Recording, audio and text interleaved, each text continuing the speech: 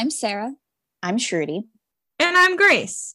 And we are the Book Hoes. Thanks for joining us this week. We're going to be talking about Always and Forever Lara Jean, the new movie adaptation, which is the third in the To All the Boys I Loved Before series that came out last month on Netflix. But before we do that, let's talk about what we've been reading this week. So, Shruti, what did you read this week? Well, this week I actually read some books, so that's exciting. I read two books that are very similar because they're both modern marriage of convenience books.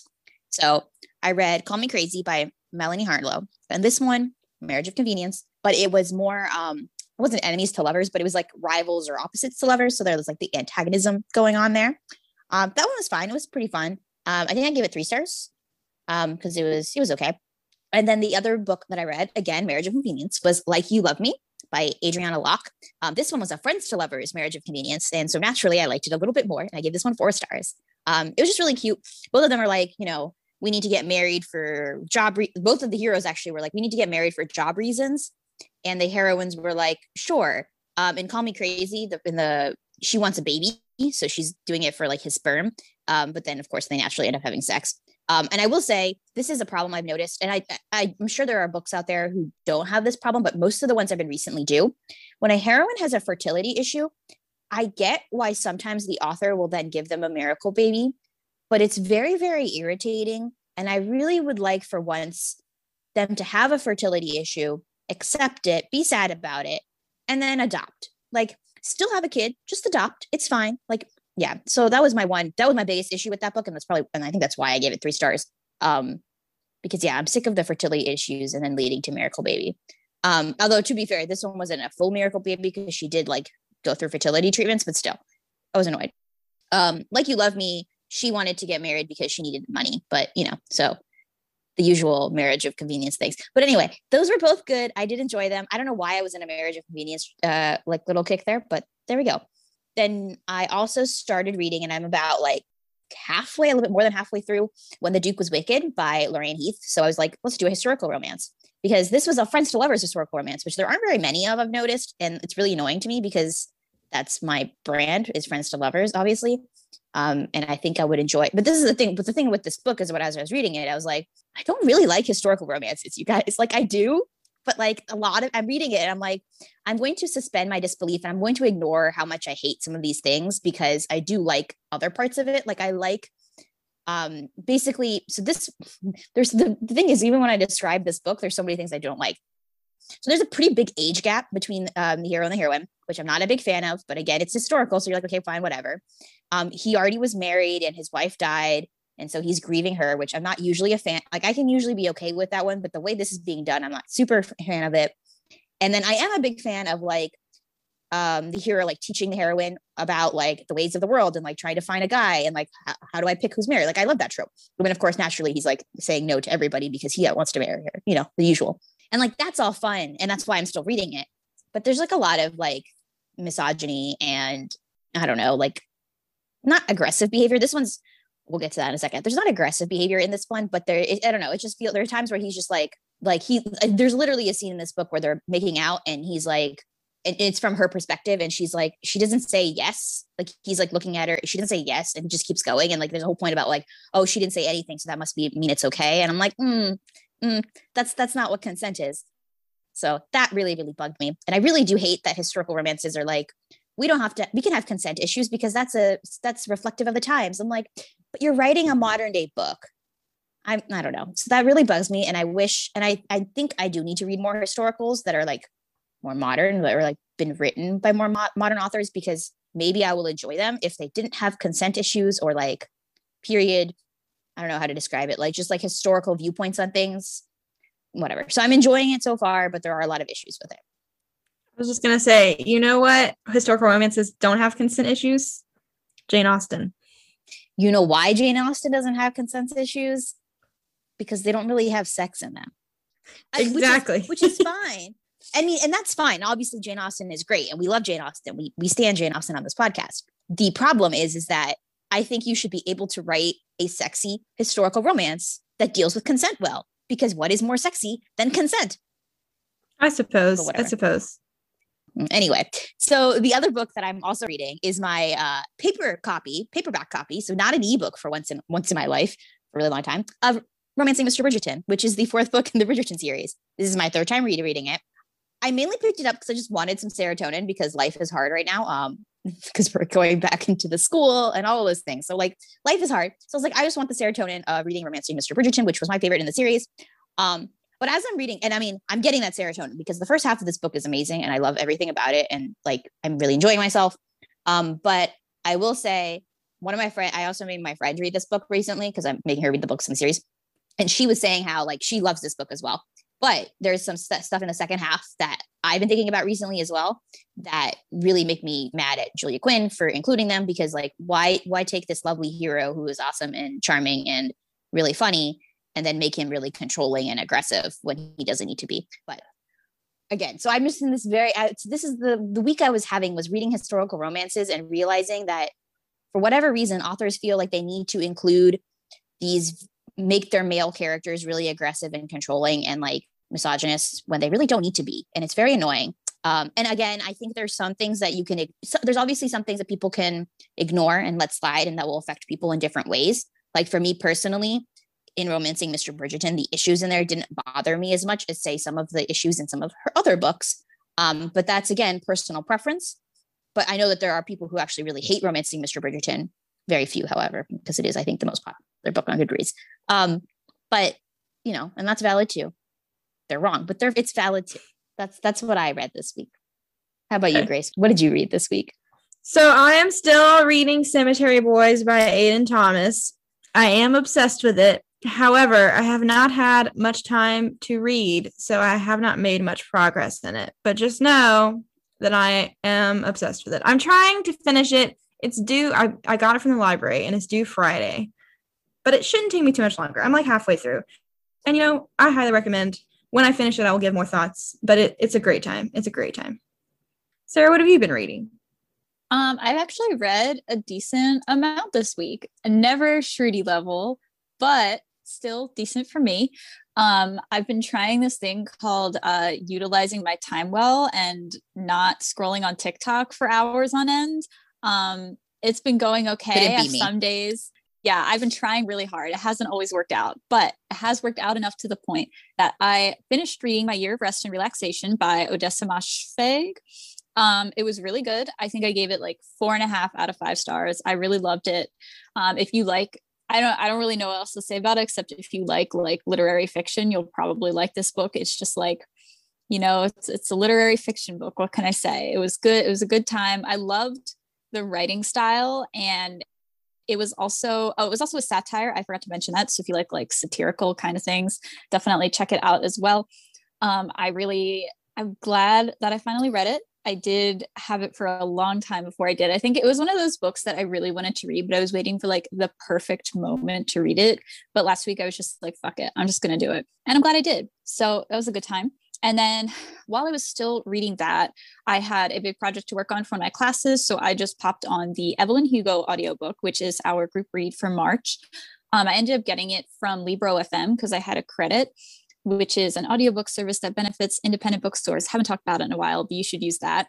And I ended up listening to like 80% of it in one day and the next 20% the next day, because I listen on 2.5 speed. So it went by very quickly. And all I'll say is rip to Shruti and Grace. This book is a lot.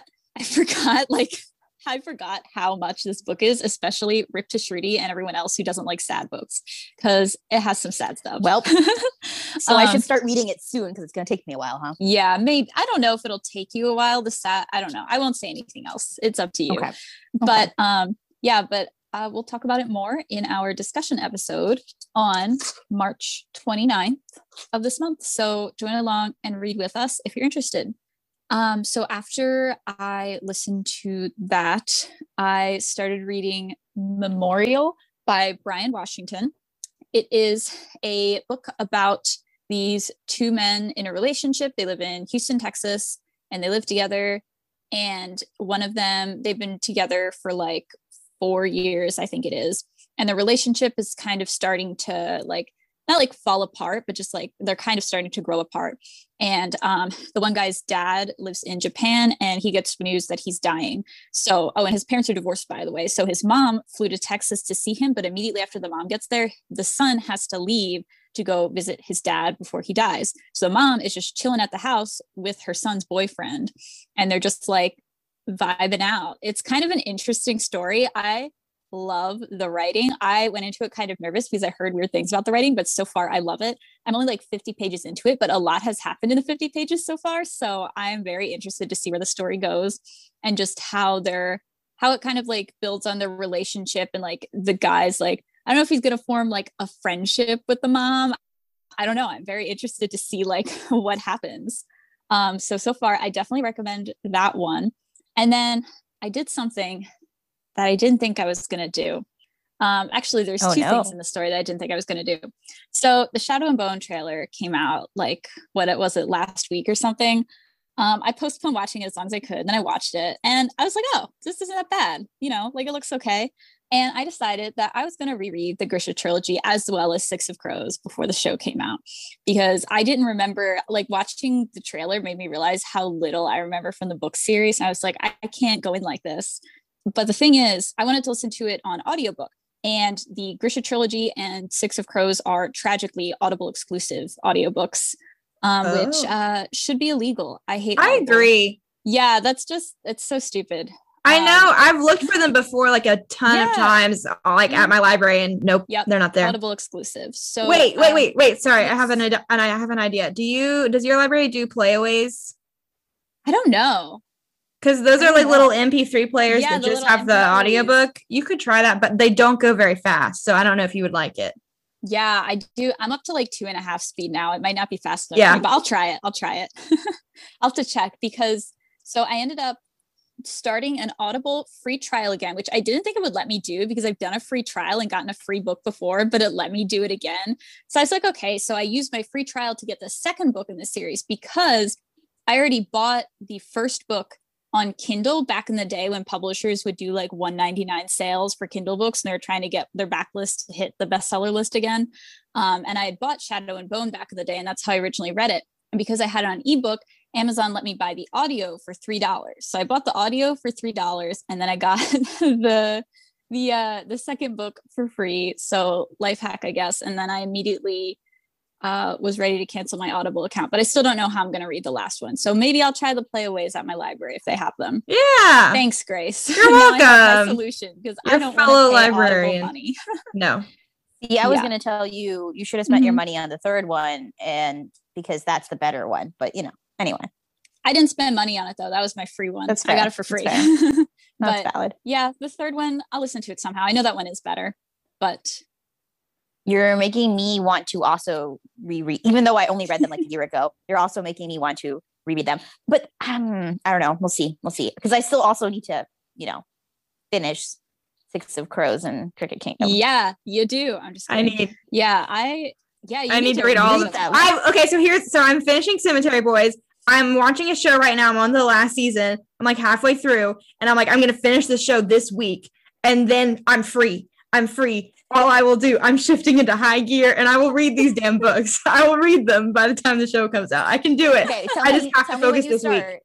When you start Shadow and Bone, I will also start Shadow and Bone, and then I'll maybe catch up, because it's going to take me a really long time to read Six of Crows. I have a feeling in Crooked Kingdom, because I'm going to absorb them. Also, it takes me forever to read anything nowadays because life is hard. Life is hard. Mm-hmm.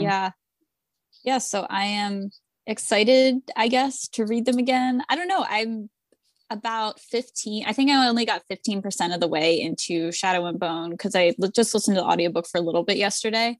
But it's it's fun so far. Maybe I'll like them more than I remember. And then once I finish reading those, I will be rereading Six of Crows, which I'm excited for. I've been looking forward to that. So I'm very excited to get to that point. I probably won't listen to the audio of Six of Crows, because that's just too much to get to Amazon for. And also I look forward to reading that one more than the Grisha trilogy. So I'll probably be fine just reading it in paper. But so that's what I read this week. So before we get into our discussion of the Always and Forever Lara Jean movie, here's a word from our sponsor. And we're back. So, did either of you reread the book before watching the movie? Reread. I have still only read the first book, and that is it. And that I think will all be what happens. I did reread, and what a time I had. Good times that I had. I also rewatched all the movies, but I kind of didn't pay attention during them. I like put them on and stared at Twitter. A fun fact that no one cares about, but I always associate the first movie with, okay, it came out like a few days after I sprained my ankle because I was running away from a roach. And I always associate that movie with my ankle being sprained. It was sprained for a couple weeks. Yeah, I also rewatched the first two movies I watched the first one 2 days ago, and then I watched the second one yesterday, and then today I watched the third one. So that was my journey. Yeah, I also rewatched the movies before the third one came out. I intended to reread the books, but like it came up so fast. Time just got away from me and I didn't have time. I would have loved to, especially because I've only read the last one once but I think it was my favorite. So I wish I had read it again. Maybe I still will in the future. But I just rewatched the first two movies. I actually hadn't I watched To All the Boys I Loved Before, the movie, like once a month. Like it's my go-to, like just throw it on the background movie if I need something like fun while I fall asleep. Like that's my movie. But P.S. I Still Love You, I literally hadn't watched since it came out. So yeah, it was interesting to watch it again. Because I didn't dislike it as much as I thought I did last year, but it still wasn't like good. So it was interesting going in with that. I have a similar feeling. I don't rewatch the first one as often as you do, it sounds like, but I watch it every now and then, and I've only seen the second one the time it came out. And I learned something. And I think I actually learned it because Shruti retweeted a tweet about it. But what I learned is that apparently the first movie was directed by a woman, and then the next two have been directed by a man, and that like Hollywood or, the powers that be like to be like, oh, a movie is successful, let's get a man and it'll be better somehow. Yeah. And that never happens. Yeah, I don't know if you remember, but when the second one came out, the woman who directed the first one had liked a bunch of tweets about how much worse the second one was than the first one. I did not.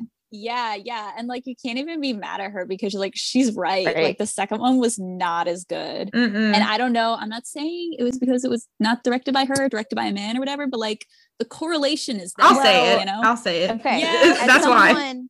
As someone who has literally just watched these three movies back to back to back, the first movie is significantly better than the second one. And it's because it leans heavily into rom-com tropes, because that's what it is. It's a rom-com. That's the point of it. Whereas the second one, it gives you rom-com tropes, but with the wrong couple, right? So like, that's the problem. Because now listen, if you did not hear our episode last year when we did P.S. I Still Love You. Oh yeah.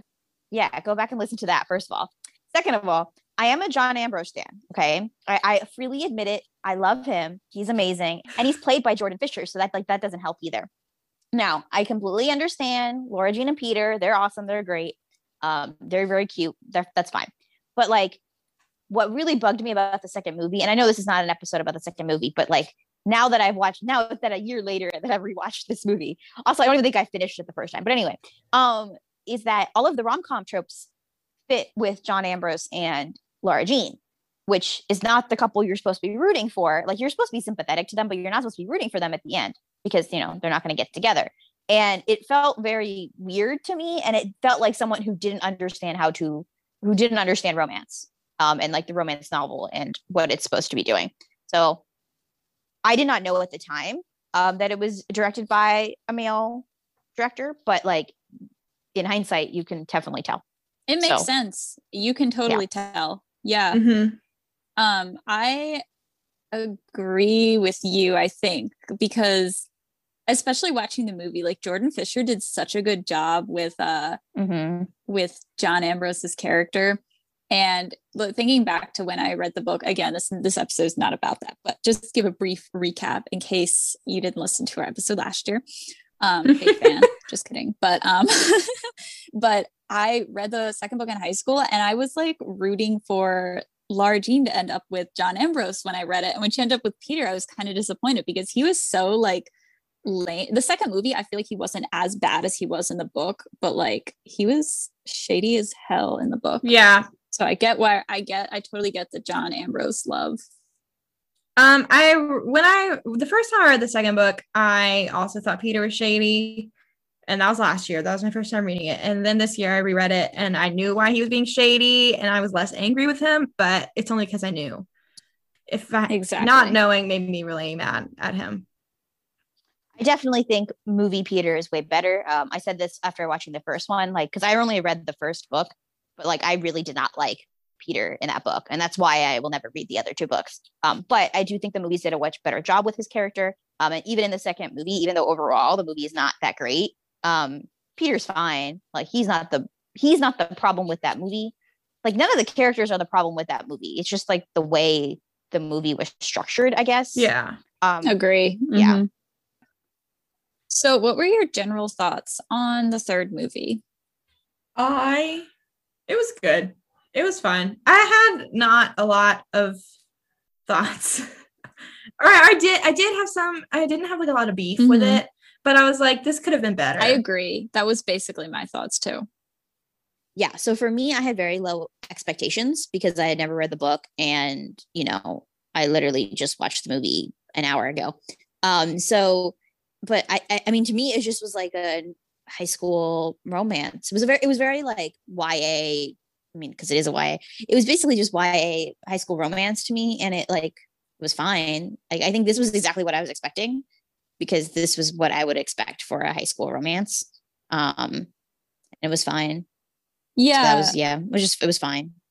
Yeah, I agree. And that's what bothered me about this movie. Because in the book, there was so much going on. There were so many different like storylines and like so much she was dealing with.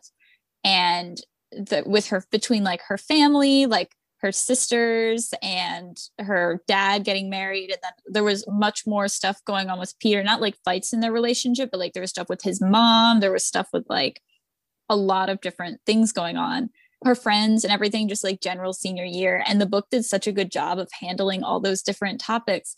Then the movie, it was very generic. Generic is a good word for it. It was just, there wasn't anything wrong with it, but nothing stood out.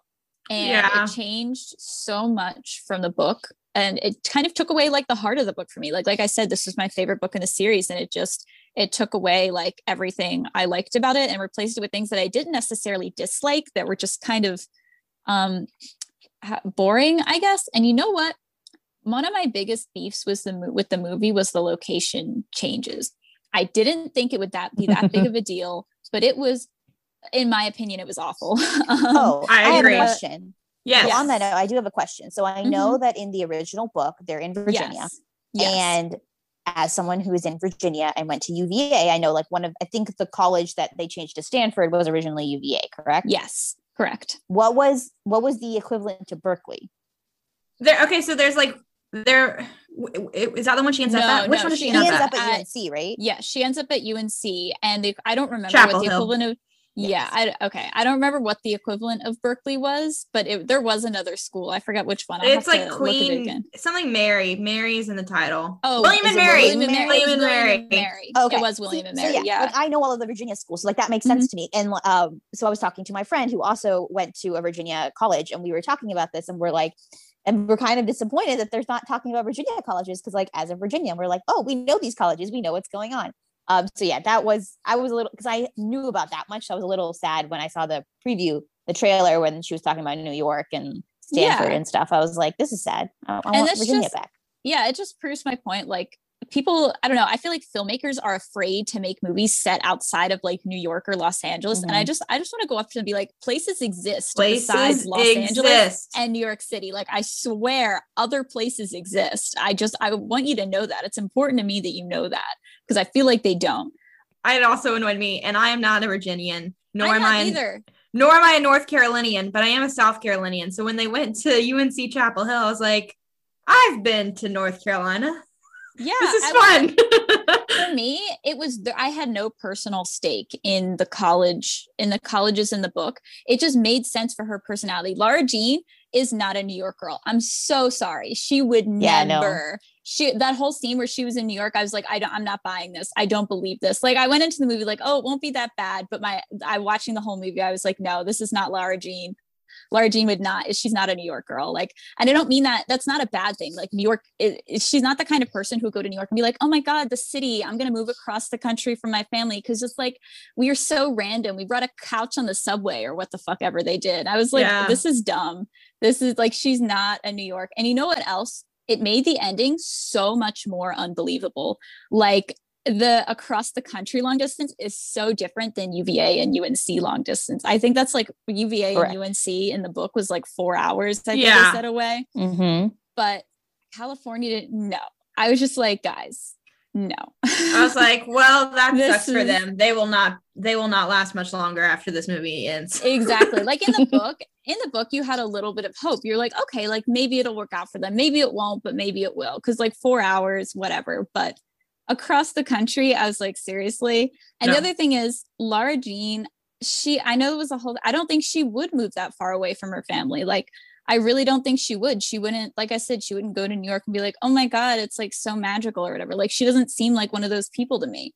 So that was really, it wasn't that I had like, it wasn't even that I did, East Coast represent like whatever, but also just like her personality. I don't know, it just didn't work for me. Like, even if they had her choose another school in California 4 hours away from Stanford, like, at least that would have been a little bit more believable, because then she's still on the same coast as her family. The ending would be a little bit more believable. It would make a little bit more sense. Because to me, I just don't see Lara Jean as a New Yorker. I think why they did this is because they were pressed for time. And so in the book, they do go to New York. That's their school trip. And then there's also she and Chris take a trip to UNC and she falls in love with it and da-da-da. I feel like they thought that a good solution to that would be to squish them together. Probably. And cut the runtime. And it makes sense why they did that, but it also doesn't make sense for Lara Jean's character, like you were saying. I agree. On that same note, that's making me think about how Stanford and UVA are like nothing alike. I guess they're like prep. They're not even prep. I guess you could argue they're like smart schools. But like Stanford is Stanford and like UVA is great and all, but it's not Stanford. And also I think it's hilarious that he's going to play lacrosse at Stanford. Like, what? Who plays lacrosse at Stanford? Like, UVA lacrosse. Hey, they won the national championship 2 years ago. So like, this is a thing. This is an actual thing. It made more sense. You're so right. I forgot about that because they did say that in the book. It made more sense for it to be UVA. Is actually like a lacrosse school. So, I mean, I guess, I don't know, maybe Stanford is a lacrosse school for all I know, but I don't know. It just didn't make sense that he would be getting a scholarship to Stanford. I don't know. It didn't make sense to me, because even schools like that who are giving sports scholarships still require a certain level of grades. And from what I understood about Peter, his grades were not great. So this looked weird to me. Yeah. Yeah. It was just, it didn't sit right with me. This is my personal message to filmmakers everywhere, that places other than New York and California exist. I promise you, look outside of your Los Angeles bubble. I swear other places exist.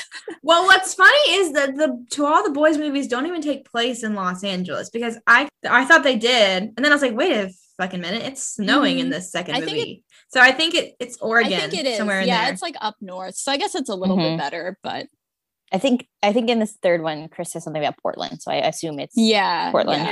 Yeah. I mean, okay. So again, I have only seen the movies for the second and third books, whatever. And so I'm pretty sure Trevor is not a book character, correct? He's only for the movie. He's in the second. He's in the second one, but he's not in the third. I don't know. Maybe. Anyway, I thought like him and Chris's relationship were like way more interesting to me for reasons. But I really enjoyed about the third movie was the squad, the friendship stuff. I feel like there could have been more, and I'm assuming there was a lot more of that in the books. But it was giving me a lot of senior year vibes. And I was like, I lost my yearbook. I realized this year that I had lost my senior year yearbook. So I was very sad about that for a moment while watching this movie. But yeah, it was giving me a lot of senior year flashbacks. I did enjoy some of the stuff, like the prom scenes I thought were really cute. But yes, so I really enjoyed the squad scenes. Yeah, one thing I liked that the movies did was Lara Jean's friendship with Lucas, I think his name is, who she wrote a love letter to him before the first one, and then he finds out about it. And then in the movies, they kind of develop a friendship. Maybe they did in the books too. Really don't remember. It wasn't that big of a part of the books if they did, or I'm just like not remembering right. But I did love that they made them friends in the movie, and he was like kind of in their group with Chris. I thought that was cute. What I was gonna say, and Sarah may have just said it, I wouldn't know. I ran away. But what I was gonna say is that so stop me. But I thought that the senior year vibes in the book were much more immaculate and popped off more than the vibes in the movie, because like in the book they go to beach week. Yeah, there's the yearbook thing. Senior week. Yeah, you're right.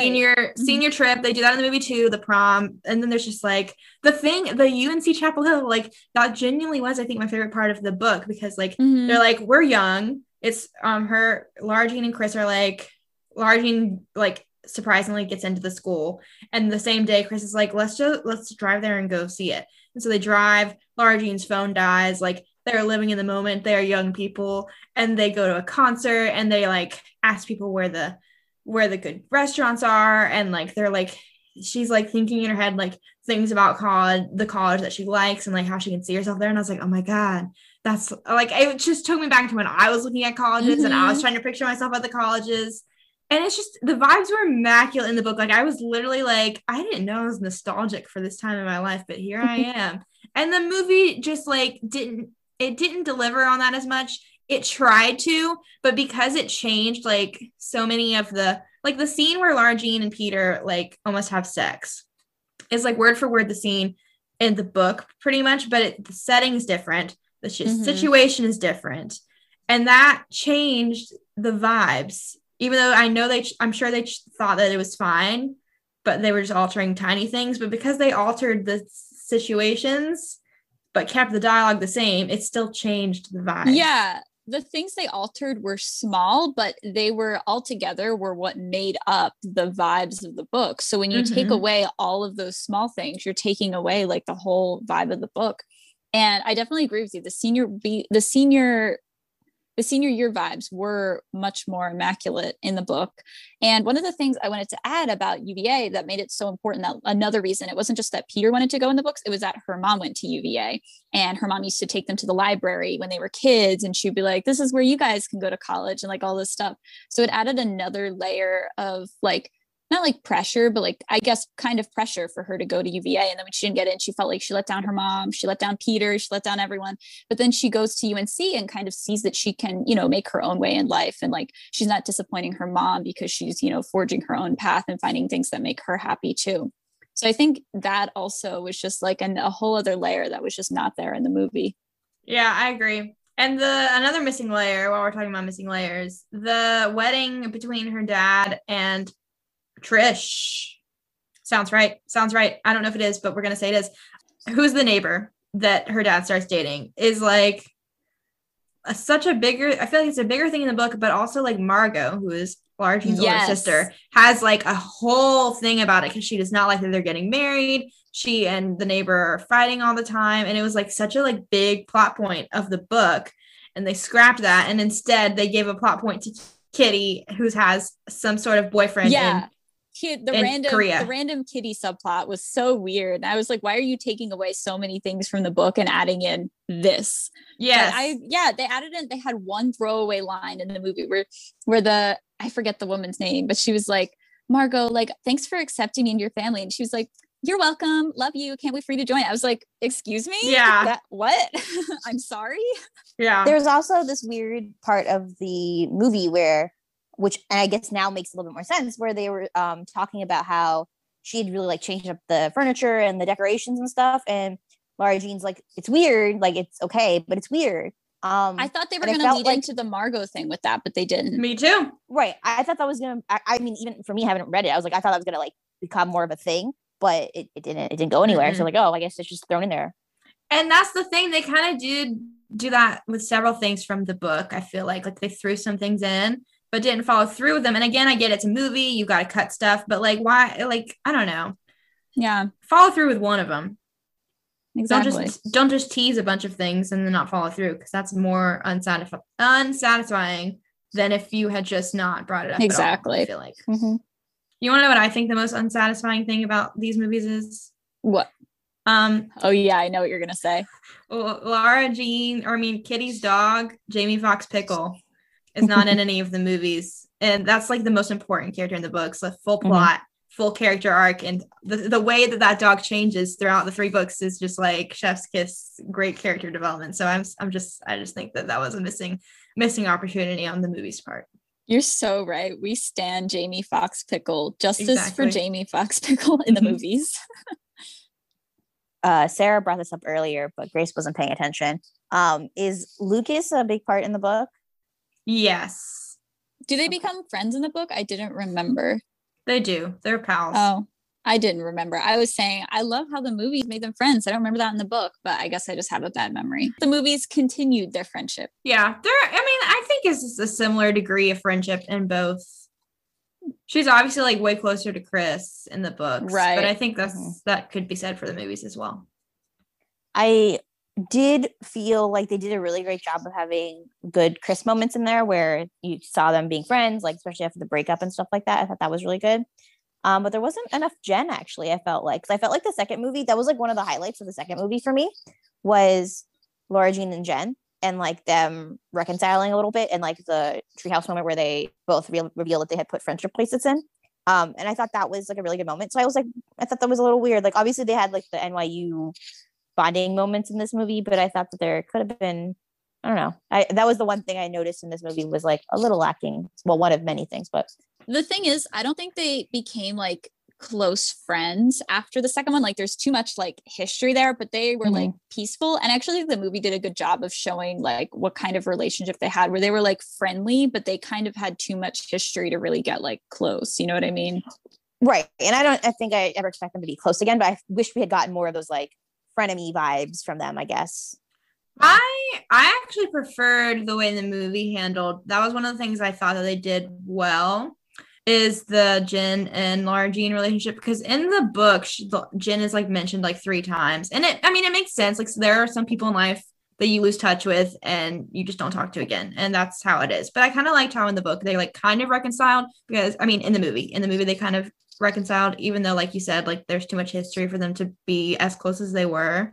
But I liked it. I liked what they did in the movie. I thought it was nice. And I thought it was realistic too, because there were like hints that they could be friends in the future. Like they're both going to NYU. Like maybe they'll be able to like let things go and, you know, become friends again in the future. But like at that point, they just like weren't there yet. Right. Exactly. Makes sense. I wish I had more good things to say about the movie, because the movie, it wasn't bad. I just can't like specifically pinpoint anything that I really like loved about it. I remember I watched it and I think I tweeted and I texted Grace. I was like, what did you think of the movie? Because I didn't have a strong reaction to it. Like the first one I watched it and I had a strong reaction. I loved it. The second one I watched it, I had a strong reaction. It was bad. But this one, I was just kind of like, yeah, that was a movie. Yeah. It was cool. I think I liked this third one. I think the first one was definitely the best, but I did like this third one. And I think it was because, again, I had no expectations for it. So I liked it for what it was, which was a, you know, Netflix rom-com that I can play at 1.5 speed and just watch in the background while I do other things. Like, that's fine. So I did enjoy it. I don't think I'll ever watch it again unless like I have to, and like or I'm with people. But again, that's me and my non-reading reading person. So that's fair. I mean, I read the book and I have a similar view of it, I feel like. Yeah, same.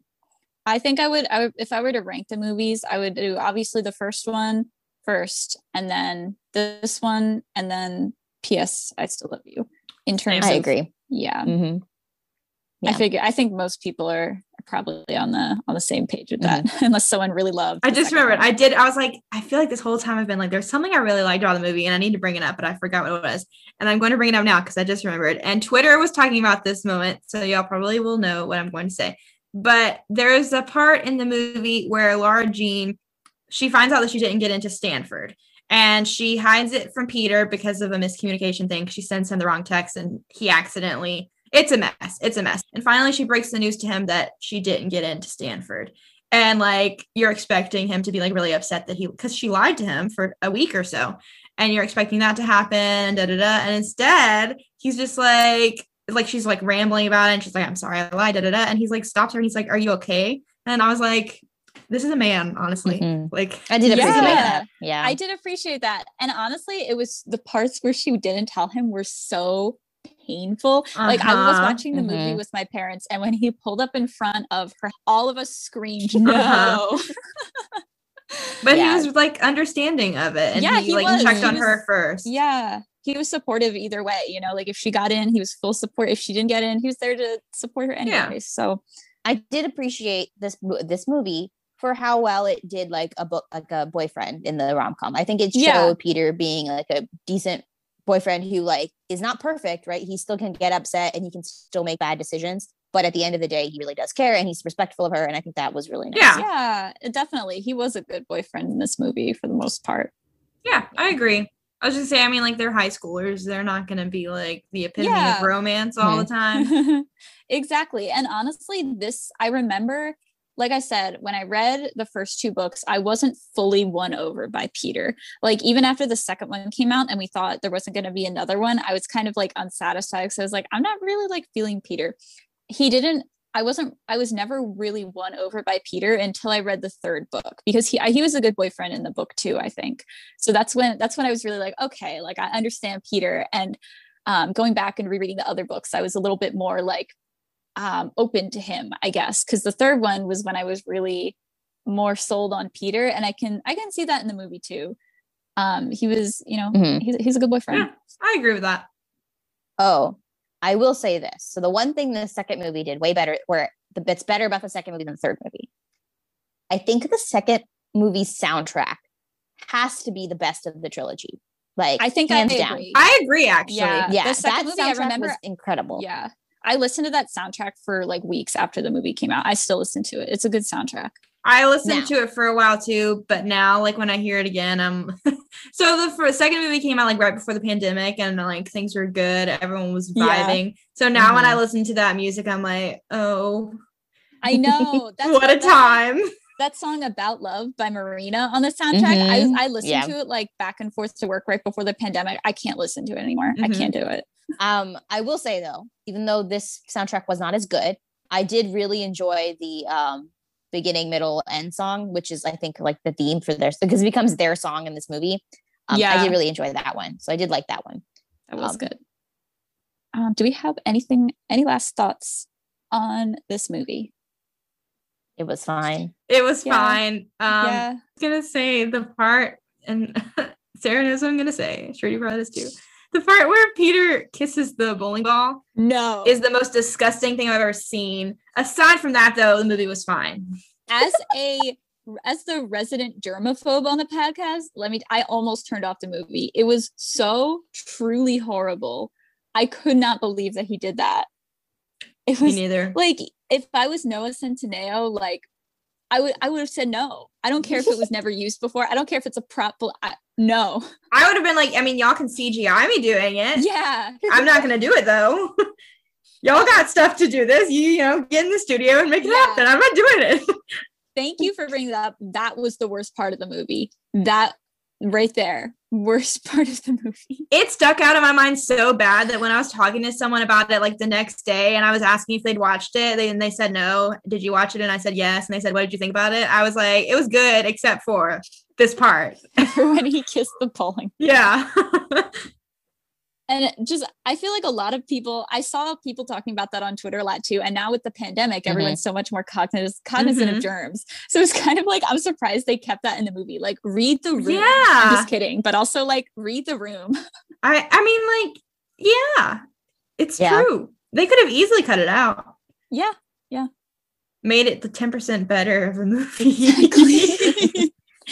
But yeah, I guess my final thoughts are, this is one of my favorite book series, and even though I didn't like love the second two movies, it was still fun having one to look forward to every year. And I'm sad that we won't have, other ones to look forward to, but I'm hoping Netflix will start adapting more young adult books into fun rom-com movies, because I think that would be just delightful. So I guess that's all I have left to say about this movie. I would say the 3 best things that came out of this series. 1, the first movie, I think was a good, solid thing to come out of this. 2, the second movie's soundtrack, also a very solid thing to come out of this.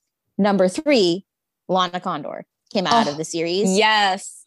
I forgot to mention this. I think my favorite part of this entire movie, despite everything, is right when they break up. So they have prom, they almost sleep together, and then Peter breaks up with her. And there's like a good 30 seconds where you just are like a close-up of Laura Jean's face, and Lana Condor kills that moment. Like she's just staring you're just staring at her face, and you can see her heart breaking, and she's just like going through expressions and like moments, and it's like incredible. And basically Lana Condor is the queen, and she deserves better. I agree. And we didn't talk about her, like the acting that much, but she's always been like perfect as Lara Jean. Like exactly. She does such a good job with this character. And I really hope she blows up even more in the future and gets like so many more roles, because she's a great actress. I agree. I think she's the perfect cast. Okay. Well, to clarify, I feel like there was some discourse when the movie came out, because Lara Jean is Korean and Lana Condor is Vietnamese. Yeah. So there is that. But she does a good job. She does. Mm-hmm. Yes, I would love to see her in more things now. I would too. All right. Well, that brings us to the end of this week's episode. You can send us your thoughts on our various social media platforms about the movie. If you would like to discuss or agree or disagree with us, you can follow us on Instagram at BookHostPod. And you can follow us on Twitter at The Bookhost. You can also send us an email at bookhostpod@gmail.com. You should also subscribe to our podcast on various platforms, leave a rating, write a review, and then share the podcast with all of your friends. Yes. And another thing you can do on all of those platforms is share your thoughts on the 7 Husbands of Evelyn Hugo, which is our March group read. You can join us for our discussion episode that comes out on March 29th. And if you read along, you can send us your thoughts. If you send us your thoughts, we will read your review and your thoughts during the episode. And a lot of times we name the episode after things people say in their reviews of our group read. So be sure to send in what you think of Evelyn Hugo. Thank you all so much for listening. We hope you have a great rest of your day. Bye. Bye.